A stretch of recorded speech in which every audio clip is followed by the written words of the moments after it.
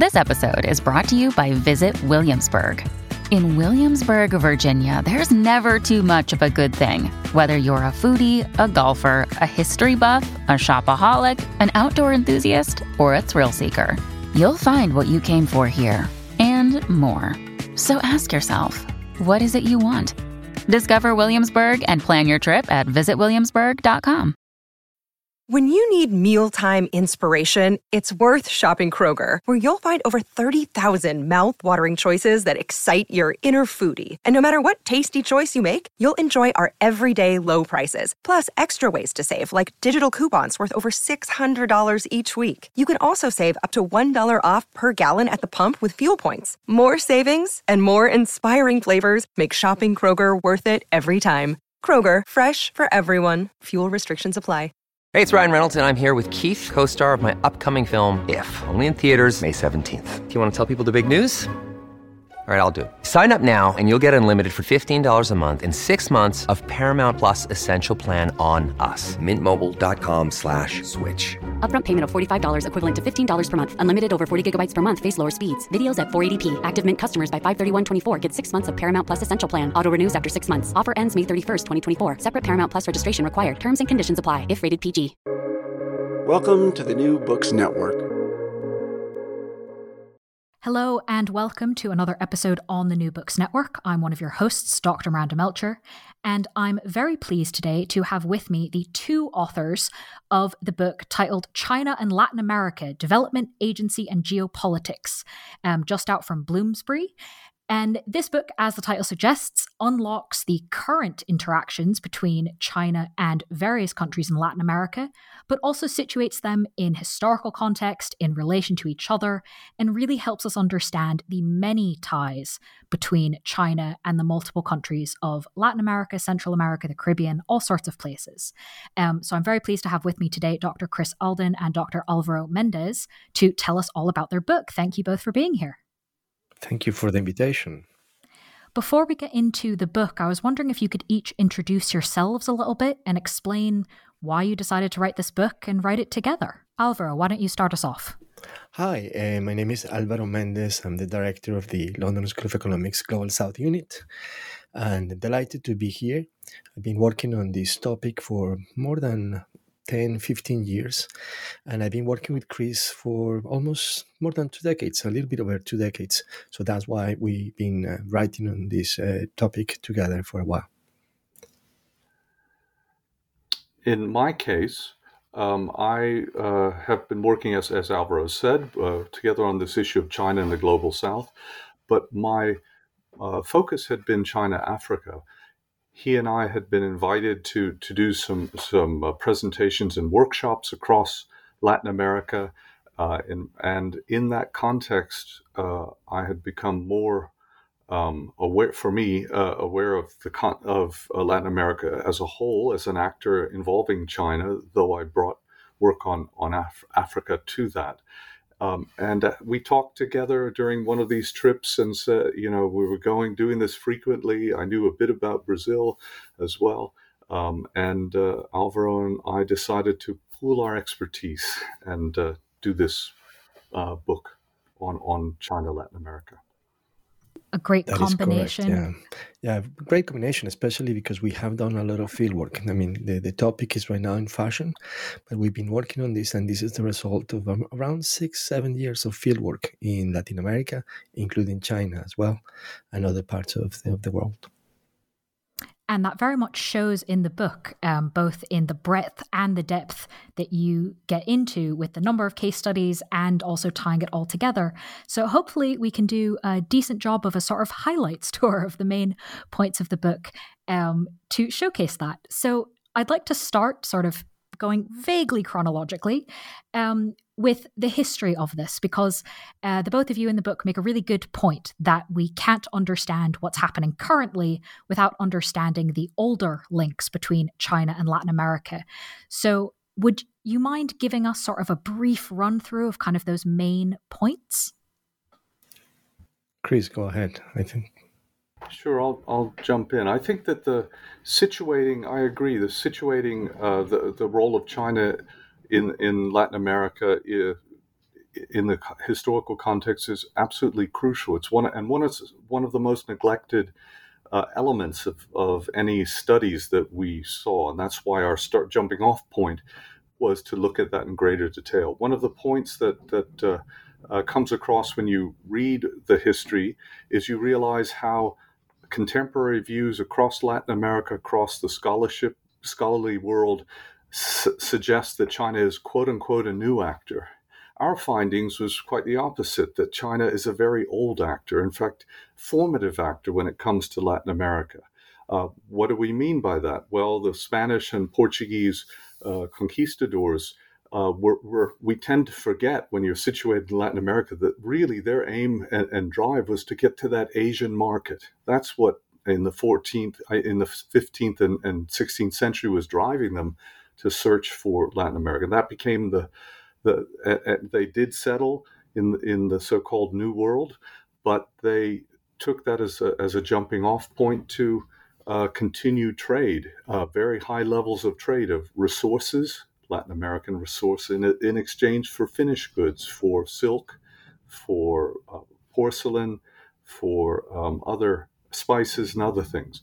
And the parallel that 200 years of that extensive trade gave to our understanding of the contemporary relationship, which in so many ways still has echoes of that historical positioning between the three continents, between Asia, Latin America, and then European markets in the final analysis. So that was very intriguing for us.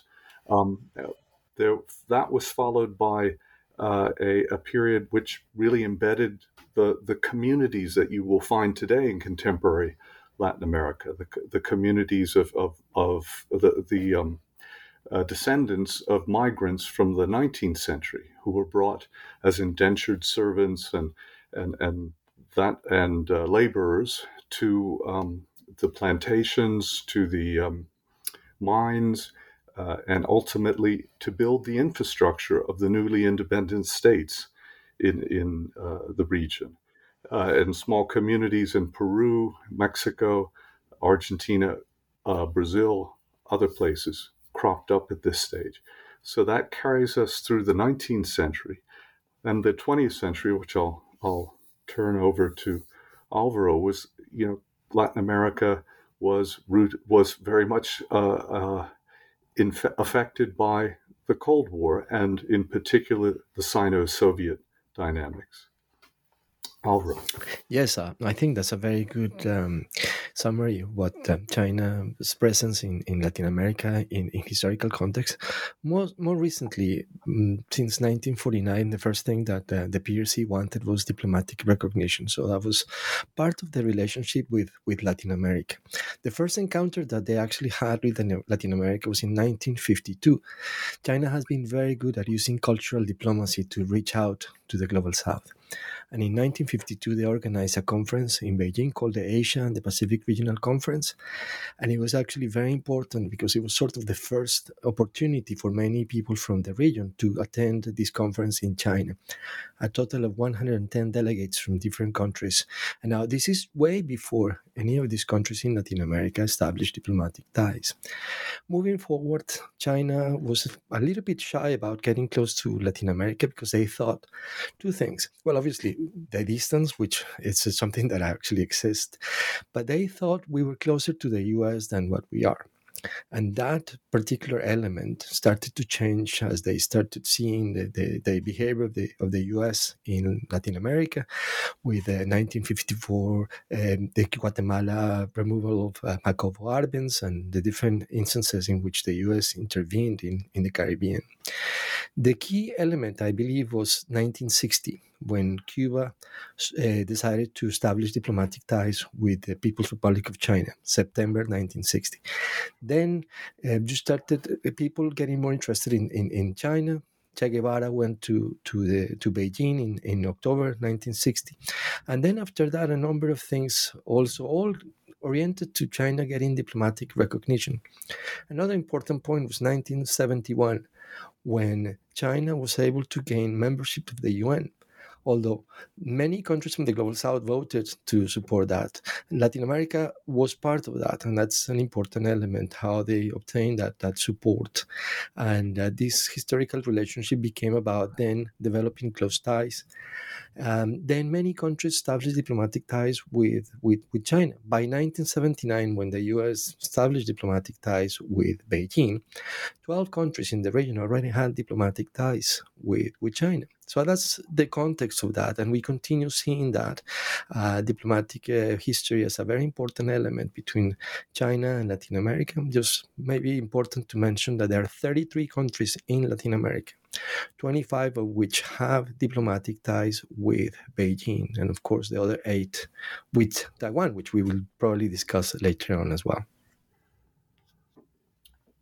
Can I jump in with a final additional point on there, and which is that during the Cold War period, as Beijing and Moscow split, the left within Latin America was itself divided.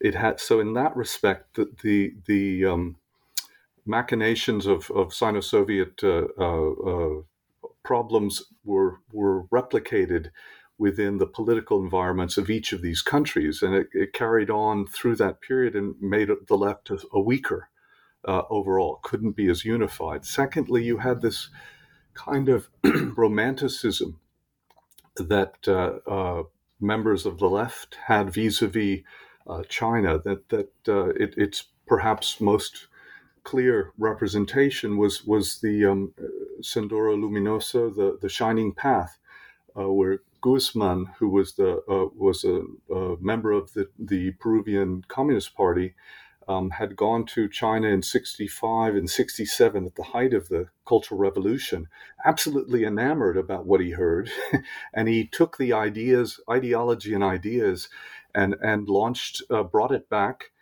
to Peru, and eventually put it into practice, or as he understood it, in the highlands of Peru, and we had the insurgency that carried on, really quite a bloody struggle for well into the early 90s. And so this kind of influence and the ideological overhang and the romanticism in some cases, ironically perhaps, was something that the Chinese experienced in like the Bolivarian republics, Venezuela, Bolivia, Ecuador, for instance, which responded to China's economic engagement in the 1990s and early 2000s, with immediately identifying China with that radical past, which of course was not fully accurate to how China was responding, how China of that period was, but they still had that vision and that shared outlook. And just to add before we discuss other things, Chris is absolutely right. That cultural diplomacy, people from the region visiting China, very important. Salvador Allende went to China in the 1950s. There are records that showing that Jacobo Arbenz, the former president of Guatemala, which was ousted from power with the help of the U.S., also is reported to have been in China in the 1960s. So that very important element of connection was there from the very beginning, often through friendship groups. China has reached out to the Global South very often through these groups of friendship. And again, they continue doing so, which is remarkable. So this has depth. It's not a new relationship that people believe is just being established a few years ago. And I think that's what's so important. And that's why I asked that as the first question, right? Establishing this foundation that might be contrary to what people think, but then allows the book to look at, as you said, Alvaro, the 33 different countries involved in a way that makes sense of sort of the links between them, rather than just kind of each country having its own chapter, which would make for a long book. And I'm glad you didn't do that. And not only do you not have one chapter per country, but you also have unifying kind of threads, I suppose, throughout the book. And you talk about them in the introduction, which is very helpful. And I was wondering if you could discuss these now, the 4 main features that you investigate throughout the book and when looking at particular bilateral relationships.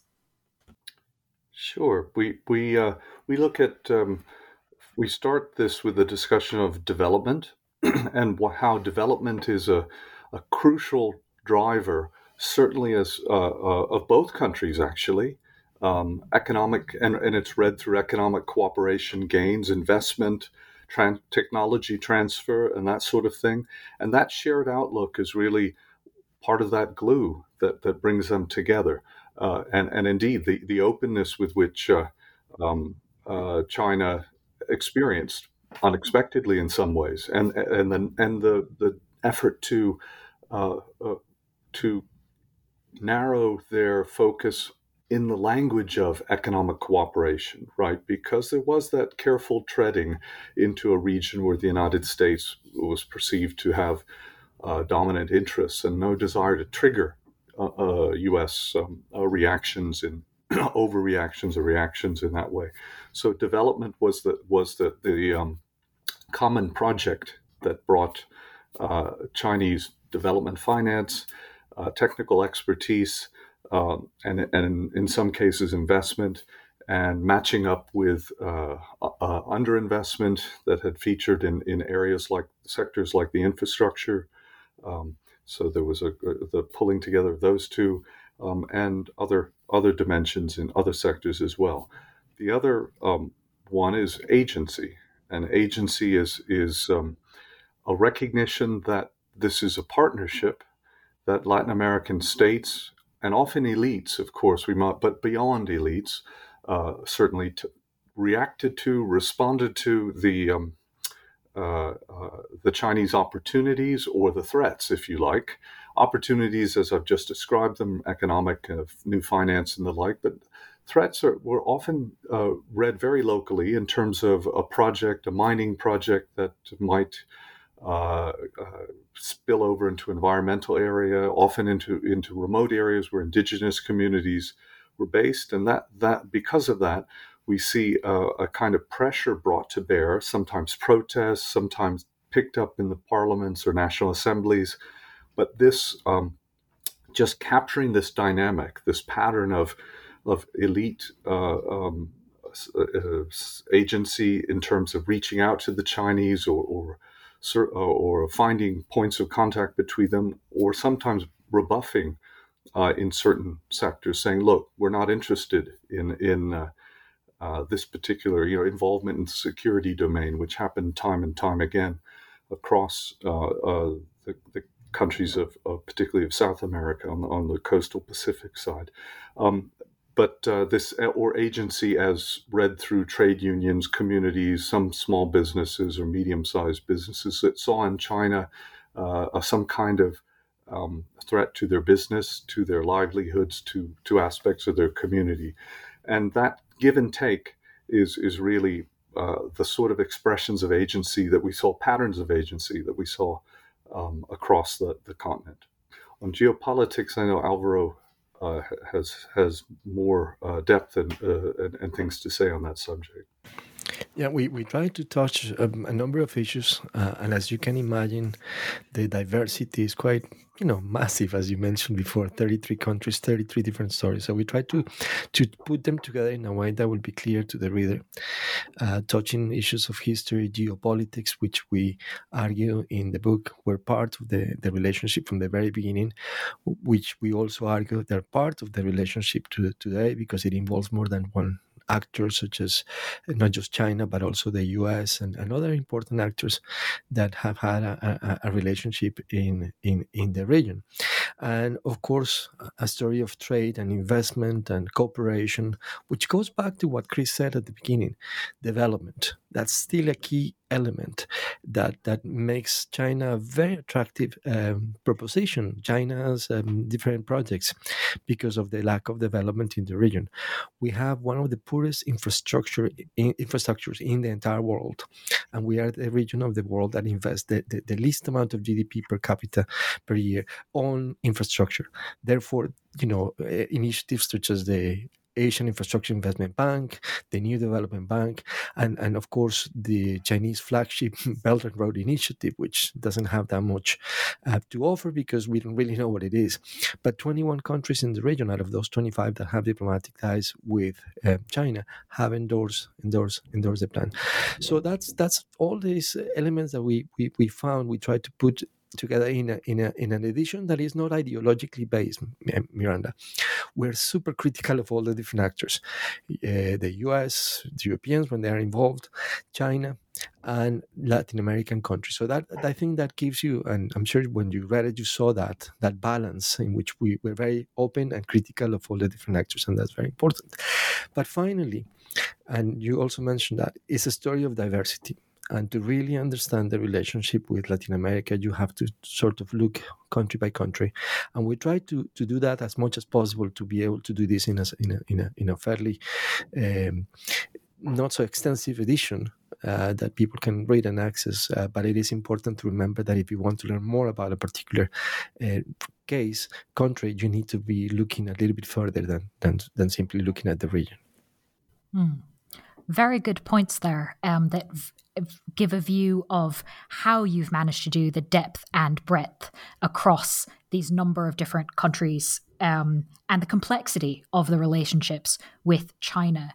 So I was wondering if we could delve a little bit more into the links in some ways over time, some of the legacies of the history, the things that happened before now, when the politics maybe were different, when the trade goals were different. What are some of the legacies of the longer history than we might realize between China and various Latin American countries that are actually very much still entwined with politics and relations today? Are there maybe a few particular examples you could tell us about?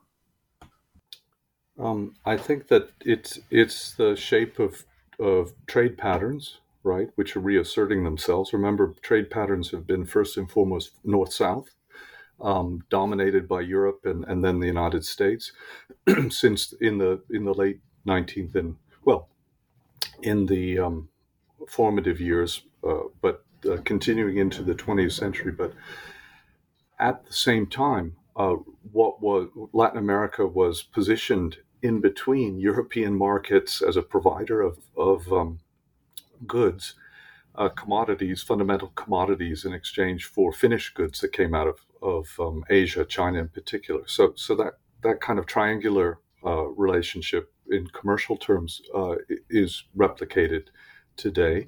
Obviously, there are details in certain sectors, and it's different, and all of those kinds of things. And yet, it just sort of knocks you back when you look at the basic pattern and see that at play. I think that the technology transfer is an aspiration and a goal. Indeed, there were efforts even as far back as the 1700s to try to wrest some of that trade away from China and Asia, or Europe for that matter, but China and Asia in particular, and develop their own localized silk industry in Mexico. And this was this effort on the part, that's the sort of agency dimension of local actors in this within Mexico. But those kinds of things were in the end they didn't work.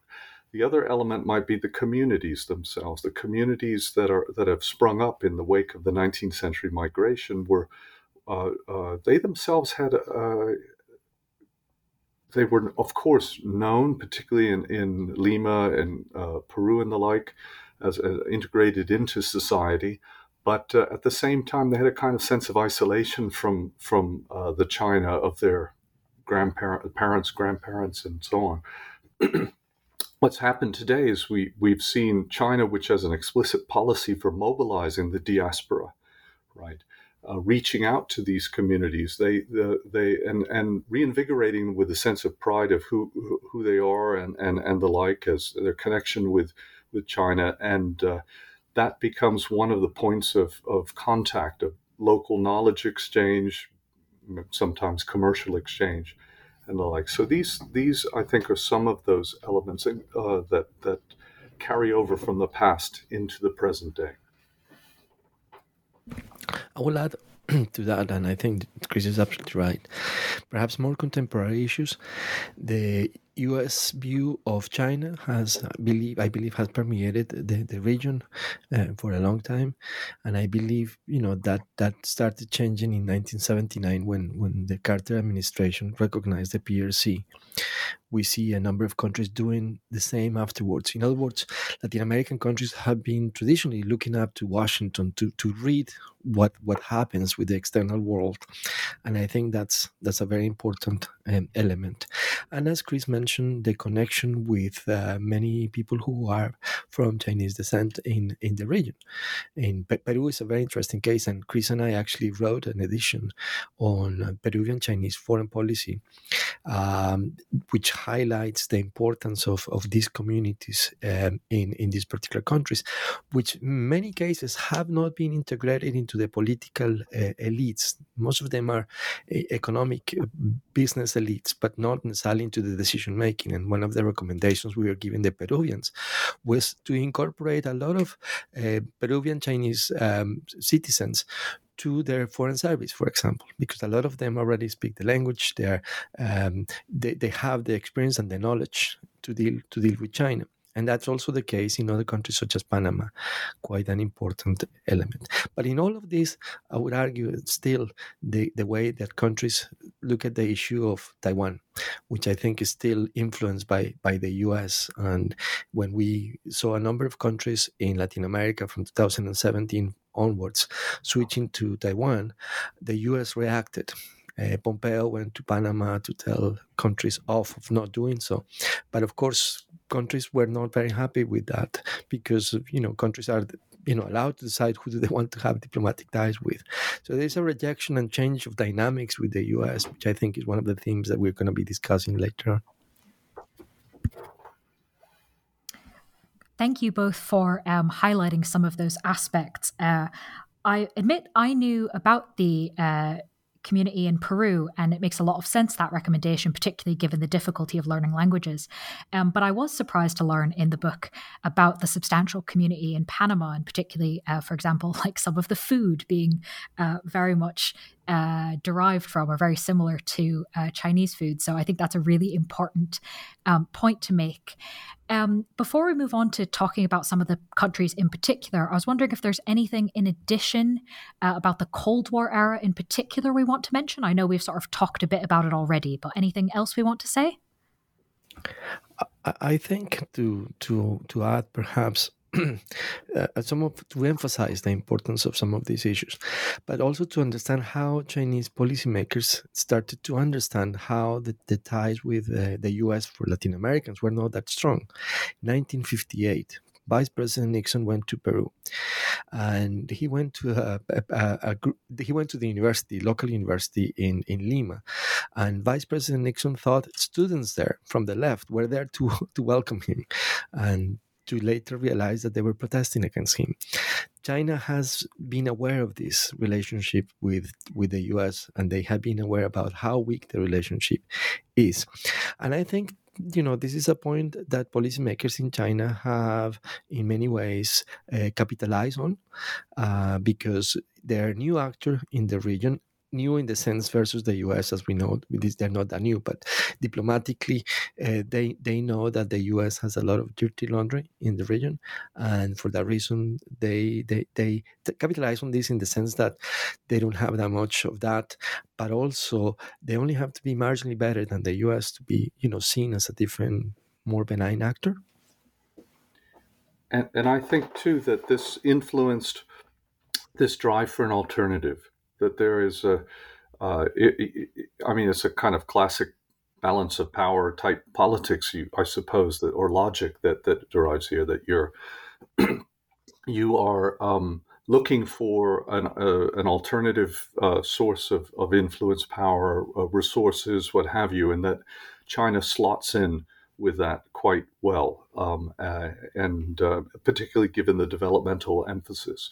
So much more so than, say, some of the European countries would at this equivalent period. So I think that this and the sense that China is cast as the future, and that the United States, the West more generally, is seen to be in decline. So that also, for developing countries which are emphasizing progress, they're trying to move forward into a better tomorrow. China seems to have captured that better tomorrow. That's at least how the rhetoric reads, and indeed some of the economic statistics bear that out as well. Another day is here, and you're ready for it. What to wear? Check. Breakfast, lunch, and dinner? Check. Planning for what's next and how to save for it? That's where Bank of America can help. For your financial to-dos, Bank of America has experts ready to help get you closer to your goals. Get started at one of our local financial centers or 24/7 in our mobile banking app. Find a location near you at bankofamerica.com/talktous. What would you like the power to do? Mobile banking requires downloading the app and is only available for select devices. Message and data rates may apply. Bank of America NA, member FDIC. I think one of the important things, Chris, about that answer is not just what you actually said, but how you phrased it, that putting the agency emphasis on the Latin American countries, looking for this from China. They want this. And I think too often it's easy to think of everything is about what China wants. And of course, that's part of the equation, but that's not the only thing that determines how these relationships develop, as evidenced in the book when you both compare the policies of Chile, Peru, and Argentina and look at the strategic choices that these countries are making in what they're trying to do with their relationships with China. So I was wondering if you could maybe do a little bit of compare and contrast for us between these countries and the choices they're making. Yeah, I think you're absolutely right. The relationship is not just about China. Can you hear me? I think this is absolutely right. The relationship is not just about China. You have different stories, different strategies. And, well, there are a number of issues that are difficult for the region. The clarity of China is much better than the clarity of the region with Latin America, partly because we have very short-term mentality in Latin America. Therefore, it's difficult for the region to form a clear strategy for the long term versus China, who has that obvious advantage. But also I think there are good lessons to learn. Chile has been a country that has developed a good relationship with China, but also strategically has had opportunities to enforce its agency, to impact with its agency. For example, their support for China to enter the WTO was exceptional and very, very important. And the way they have also managed to enter markets in China, the market with their wines and not just focusing on natural resources. Because one of the problems, and I think these three cases that you mentioned, is the fact that the most important thing they trade with China is natural resources. In the case of Peru and Chile, of course, copper. But it is important to highlight the advantage and the good elements of that relationship, that they're not just simply about natural resources. And I think Chile would be a very good example. I think, too, in a way, Chile had the first mover advantage, and they jumped. They retained under Allende. They had actually recognized China formally, but they retained that even during. It shows a level of pragmatism even in the grip of military rule. They retained that, and pragmatism on both sides. Most countries of the socialist left or what have you would cut ties with the Pinochet regime, but Beijing and Chile, Santiago carried on in that way. So this first mover advantage was an important way for them to position themselves. Peru, in a way, comes in later, right? And it's almost a late mover advantage. They could do things with China because it's resources. They had the examples of other countries, in particular, the rivalry that is traditional between Peru and Chile. They could look over their shoulder and see what Chile had done, and they could then craft, for instance, an FTA, a free trade agreement, which resonated more closely with contemporary economic ties and also with their own experience and needs. Something that Chile had to readjust a little bit later. So there is that element for Argentina. In a sense, the absence of a clear policy presides, as opposed to Peru and Chile. That the cycles of political change dominate within the country, dominated how they approached China. And so they certainly saw the opportunism there. But at the same time, that relationship was shaped by the swings and falls of the currency, the crises that were associated with that. And yet the interesting thing is throughout, there was this level of confidence building between Argentine elites and their Chinese counterparts, such that the relationship has assumed over 20-some years then a very of the contemporary relationship. It's become quite a lodestar. It's been quite an important one for China. And the fact that Argentina is now being considered to be for the BRICS is a arrangement, the Brazil, Russia, India, China, South Africa grouping is a testimonial to the positive relationships that they've been able to develop with China over time. Absolutely. I think Chris is absolutely right on this. But just to also add that after Cuba, the countries that follow establishing diplomatic ties are Chile in 1970, then you have Peru in 1971, then you have Mexico in 1972, Argentina also in 1972. Basically, these are early movers diplomatically, but I think strategically that came a little bit later. And Chris is absolutely right in that sense. The changes of dynamics in the region, and as he mentioned, the new development bank, the BRICS Bank, which is based in Shanghai, has expanded. So now you have not only 5 members, the founding members, but you have at the moment 4 additional members. One of them from Latin America, that's Uruguay, which is in the process of completing its membership. And Argentina is trying to become a member. And, we'll see if that actually happens in the next years. But China has been willing to support that bid from Argentina. I think that's such an interesting grouping of countries to put together for exactly the factors that you've both just mentioned. And in some ways, it was kind of an interesting group to start with, because at least from my perspective as more of a knowing more about China than Latin America, I didn't really think of them together the way that I think of this next group of countries as probably having some sort of similarity, which is, of course, the Bolivarian republics of Venezuela, Ecuador, and Bolivia. I wasn't hugely surprised to see them grouped together. Made sense to me, at least from what I know of their policies and history. I was more surprised and, to be honest, a bit amused to read in the book the description from the both of you that China has sometimes been wary of or surprised by and sometimes even concerned about its relationship with these 3 countries. And I was very much persuaded of this interpretation after reading the chapter. So I was wondering if you could maybe tell us a little bit about China's reaction to these 3 relationships. I think it starts with Hugo Chávez's trip to reaching out to, and his trip to Beijing, where he launches into a sort of celebratory, Mao of Mao himself, and clearly unaware that the Deng Xiaoping era and the like has been really about opening up the door of criticism. Of course, today Xi Jinping is bringing some of that celebratory position back. But in that period, it was something that they didn't expect.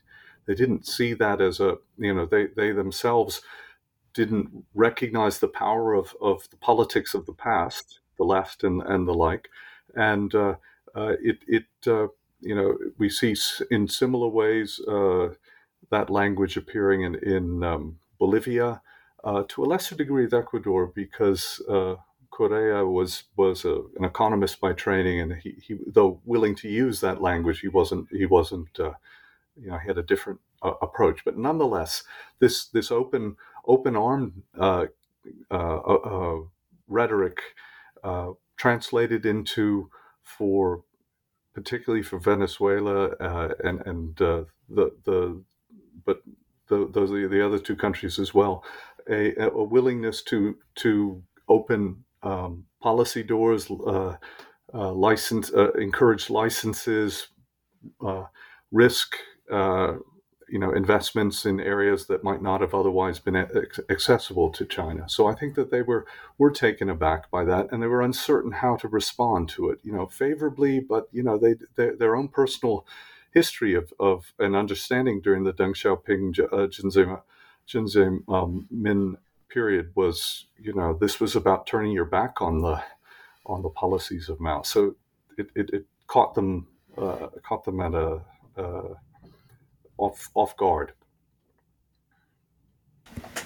Yeah, that's a very good point that Chris mentions. I think the argument also includes the fact that there are massive debts from this country to China. And my understanding from policymakers we've spoken, China is worried about getting that money back, naturally. And I think the case of Venezuela should be highlighted there, where a lot of the debt that is owed to China was not necessarily approved by Parliament, by Congress in Venezuela. So it's a debt that could perfectly well be dismissed by a new government in case, obviously, that government may arrive, which, of course, we saw that with Guaido, sort of the alternative president of Venezuela. And there were reports that actually Guaido from Venezuela met with policymakers from China. Now, these are reports that, difficult to confirm, but reliable people were reporting about this in different circles, which tells me and tells us that China is worried about that and that they would like to continue a relationship with Venezuela. And I think that is geared to the fact that China wants its money back from the money that they lent Venezuela. Also, to add here, countries like Venezuela and Bolivia have proved to be a little bit more complicated to deal with China. For example, both of these countries pledged to join the AIIB a very long time ago, and with very ambitious memberships. They haven't done it. And I think, given the current circumstances, I think it would be quite difficult for them to complete that membership. So I think they're proving to be less reliable, perhaps, than other countries. In the case of Ecuador, I think it's very different. You're moving forward. You have presidents who have given a lot of importance to China, some of them quite controversial because China invested in many different projects in the country, some of which have phenomenally failed. And so that's very, very difficult. But the last president that we have now, President Lasso, is right now actually about to sign an FTA that has concluded being negotiated between Beijing and Quito in a space of 11 months. So we should expect to have a new FTA that will be the fourth FTA of China with countries in the region, starting with Chile, then Peru, Costa Rica, and I believe Ecuador soon to be the case. Great. Thank you for explaining that, where it came from, Chris, and then what it's doing now, Alvaro, and even where it might go into the future. Very helpful understanding of that set of relationships. So moving then northwards, I would love to pick up on something one of you mentioned earlier, the idea of the Caribbean being a particular area for US influence. How then and why does China work to build relationships in this part of Latin America, given the kind of, I suppose, extra trickiness of it in some senses? That's a very good way of putting it. I think because China wants to send a message that they are not afraid to get involved with countries in the Caribbean. And I think that is a sort of an important message to the US. You see, when Xi Jinping went to the region for the first time, the first country in which he actually visited was Trinidad and Tobago. Then he went, that's in 2013, right after he had been, arrived to power in China. Trinidad and Tobago, then he went to Costa Rica and Mexico. Then he actually went to the US. So I'm saying this for the following reason. We experienced at that particular time the US pivot to Asia by Obama. And I think the message here was, you can mess with my orbit from China. We can also mess with yours. And I think that's an important element in the Caribbean. But also the depth. You go back, Cuba was the first country to establish diplomatic ties. But also China luring a lot of these countries to also switch ties, such as the Dominican Republic in 2018 and so on. So I think that's an important an important element to take into account. Just to finish, although the US is a very important actor in these particular countries, there is also the massive element of neglect, meaning the US doesn't really necessarily give any priority to the region. And I think we will discuss this question later. But I think that's part of the reason why China sees an opportunity here by a number of countries that, will be open to be closer to them for that reason. Yeah, I think that this diplomatic complacency that characterizes the U.S. role to a region which historically and in contemporary terms is recognized to be important for the security of the United States. If it's in a longer term sort of view, that it's quite remarkable the degree to which China has been able to operate in there, and it speaks as well to the complacency of the U.S., the buying into the idea that China is an economic actor first and foremost. Again, part of that complacency is because domestically the growing ties and commercial links with the U.S. and China was the period when we began to see it. It was built upon that period, and so it would be as Americans, people in the U.S. became more uncomfortable with and called into question that bilateral relationship, they began to look anew at Central America and the islands of the Caribbean and where China's positioning there. But up till that time, they didn't see it. It was standing in front of them, but they didn't see it that way. So then getting to the point that Alvaro hinted at a little bit, could you both tell us, maybe even up to sort of now, how the US is reacting to China's engagement in the Caribbean, but also in Latin America more broadly? Of course, yeah, I'm happy to do that. Well, let me just start by saying that the US has neglected the region massively. I think one of the things Latin Americans feel unhappy about with the US is the fact that we feel that, and I'm Latin American, by the way, I'm from Colombia, that the US see us as their backyard, therefore has never been a priority. This is way before China started interacting with the region, so it's important to argue that and to highlight that. Now, one of the things that we actually see in more recent times is still the same neglect. I think Washington takes for granted that we are close to them, and as Chris hinted as well, they only see China's presence in the region as an economic factor. Speaking with a former U.S. Assistant Secretary of State for the region, there is a bureau called Western Hemisphere Affairs in the State Department. I was asking him about China's presence in Latin America, and this is in 2014. And his answer was, this is good for the U.S. because that means more money from China. Then Latin Americans will spend it in the U.S., which is not the case. It's sort of really arrogant attitude from their part and neglect. And to finish with this, she has visited more countries than Obama, Trump, and Biden combined. Imagine that.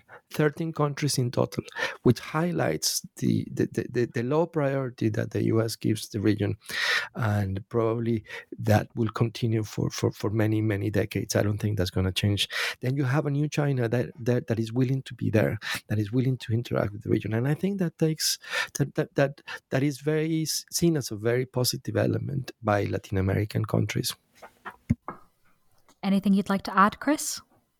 I think that the diplomatic dimension is not recognized. For sitting leaders in office, they gain a level of legitimacy and prestige from international interaction, particularly with a great power.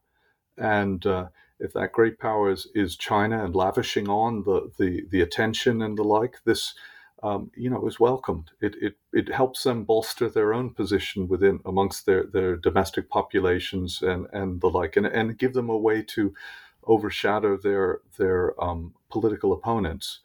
So I think these things matter. I think that also we can touch on Panama, perhaps as one of those turning points, because Panama historically had, of course, been the canal was a U.S. possession and was indicative of the blending of commercial power and military ascendancy in the U.S. from the early 20th century onward. And the fact that China was involved out of Hong Kong initially, commercial actors in that way, but eventually in the diplomatic domain as well in 2017, that this demonstrated to people in Washington that this was a sort of wake-up call for people in Washington, that the world of Latin America, as they had understood it, was changing and turning very, very much towards an alternative, and that inspired some of the hand-wringing that we saw and Pompeo's visit, those sort of things. Yeah, I think Chris is right on pointing to the example of Panama and how Panama in many ways reopened the door to establish ties with Beijing rather than to leave Taipei to establish ties with Beijing. And we saw a number of countries that follow, including the Dominican Republic, El Salvador, and the last one was Nicaragua. The Chinese were not that excited with Nicaragua because the Nicaraguans had already switched from Taiwan to Beijing in 1985 and then went back afterwards 5 years later. So then, therefore, there is not a great deal of celebration in China, but that brings the number to 25 countries, which brings me to the next point, which is, I mentioned before, Taiwan. And this is important for the US. Taiwan only has 14 countries that recognize their status, right? Out of those 4 countries, one is the Vatican, so you might not necessarily count them as a country. But the important here, the magic number, is Latin America. Out of the 14 countries that recognize Taiwan, 8, Miranda, 8 are in Latin America. That's a very important element. It still has an important voice. And we believe that number will become smaller in many aspects. We don't know who it is. People oftentimes ask us who is going to be the next country switching diplomatic ties from Taiwan to China. And we don't know. But there are elements highlighting that, domestic politics in these countries matter. The election in Paraguay in April is important. Paraguay is the only country in South America that still has diplomatic ties with Taiwan. And the issue of recognizing Taiwan or China is now part of the election because the current president wants to stay with Taiwan. In fact, he went to Taiwan last week. And the contenders are all arguing that they want to switch their country to China. So we'll see what happens, but it's interesting to see these dynamics now playing an important part and will continue to do so for the next few years, I believe. Can I jump in on a point, Miranda, just more generally, which is part of the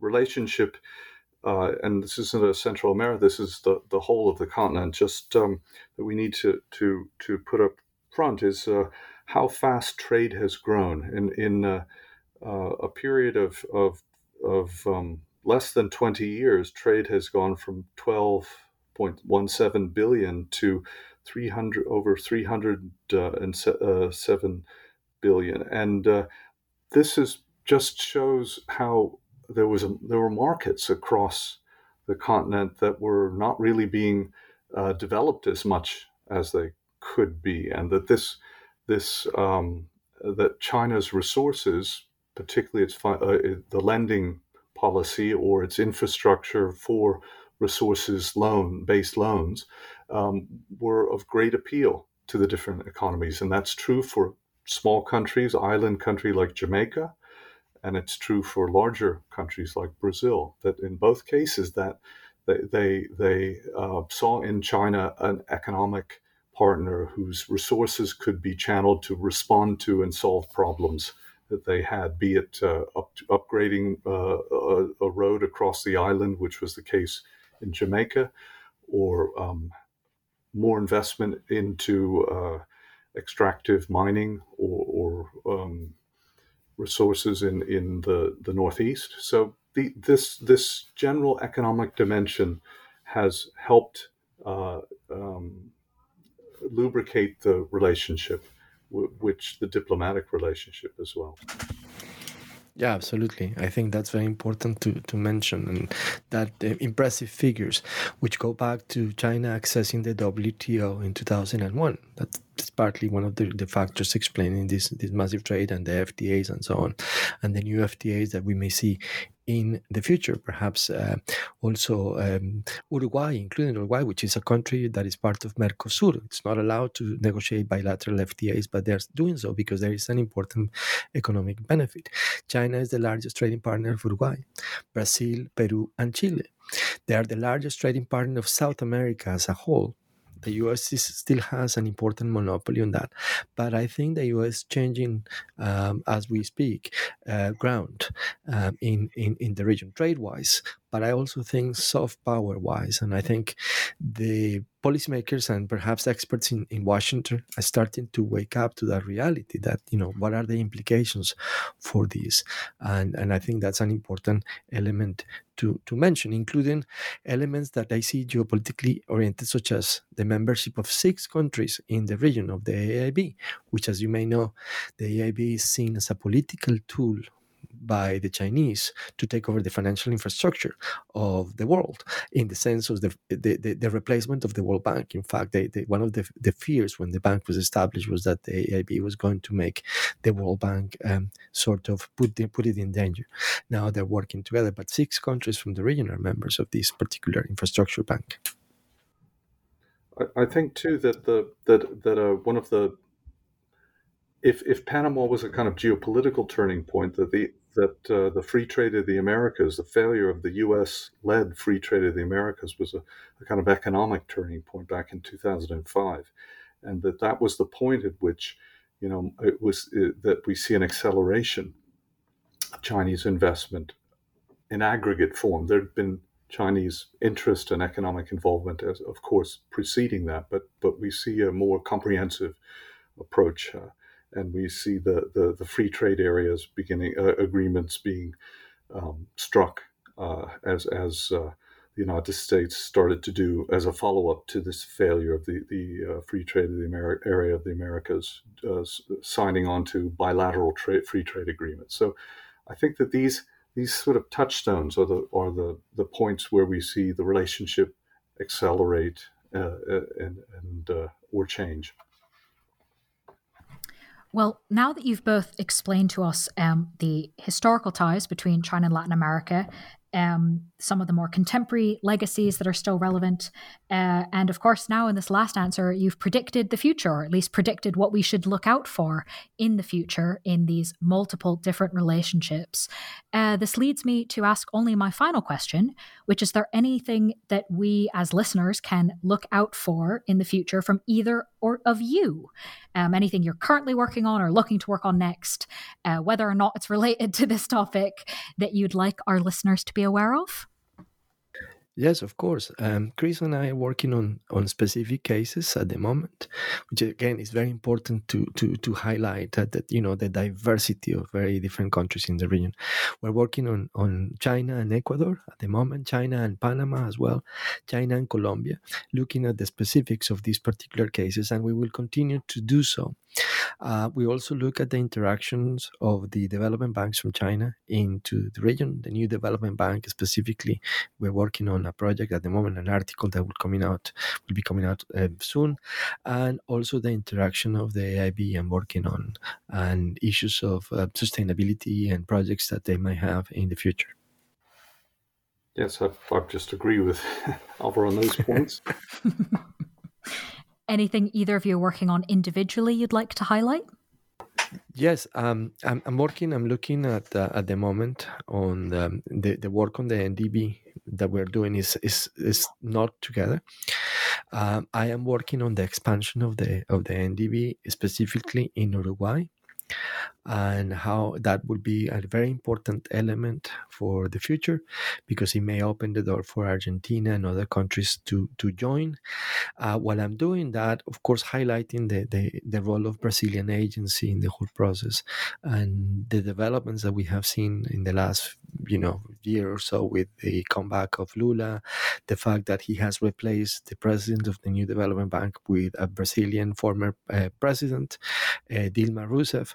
So this is the sort of things that I'm looking at the moment, to see that expansion in terms of cooperation and in terms of membership with countries in the region. Chris. Yeah, I think an area that it bears examining would be the security area, because how it manifests, it doesn't manifest in the way that we've seen in for instance, China, Africa. But there are risk and security challenges that, as seen by China and in the region, and how they address those. So I think that's something in the future that I might be pursuing. Absolutely, that's a very important element. We have done some work on that, examining the implications for countries like France of China's presence in the Caribbean. Why? Because France has two very important departments in elements of territory, French Guiana and Guadeloupe.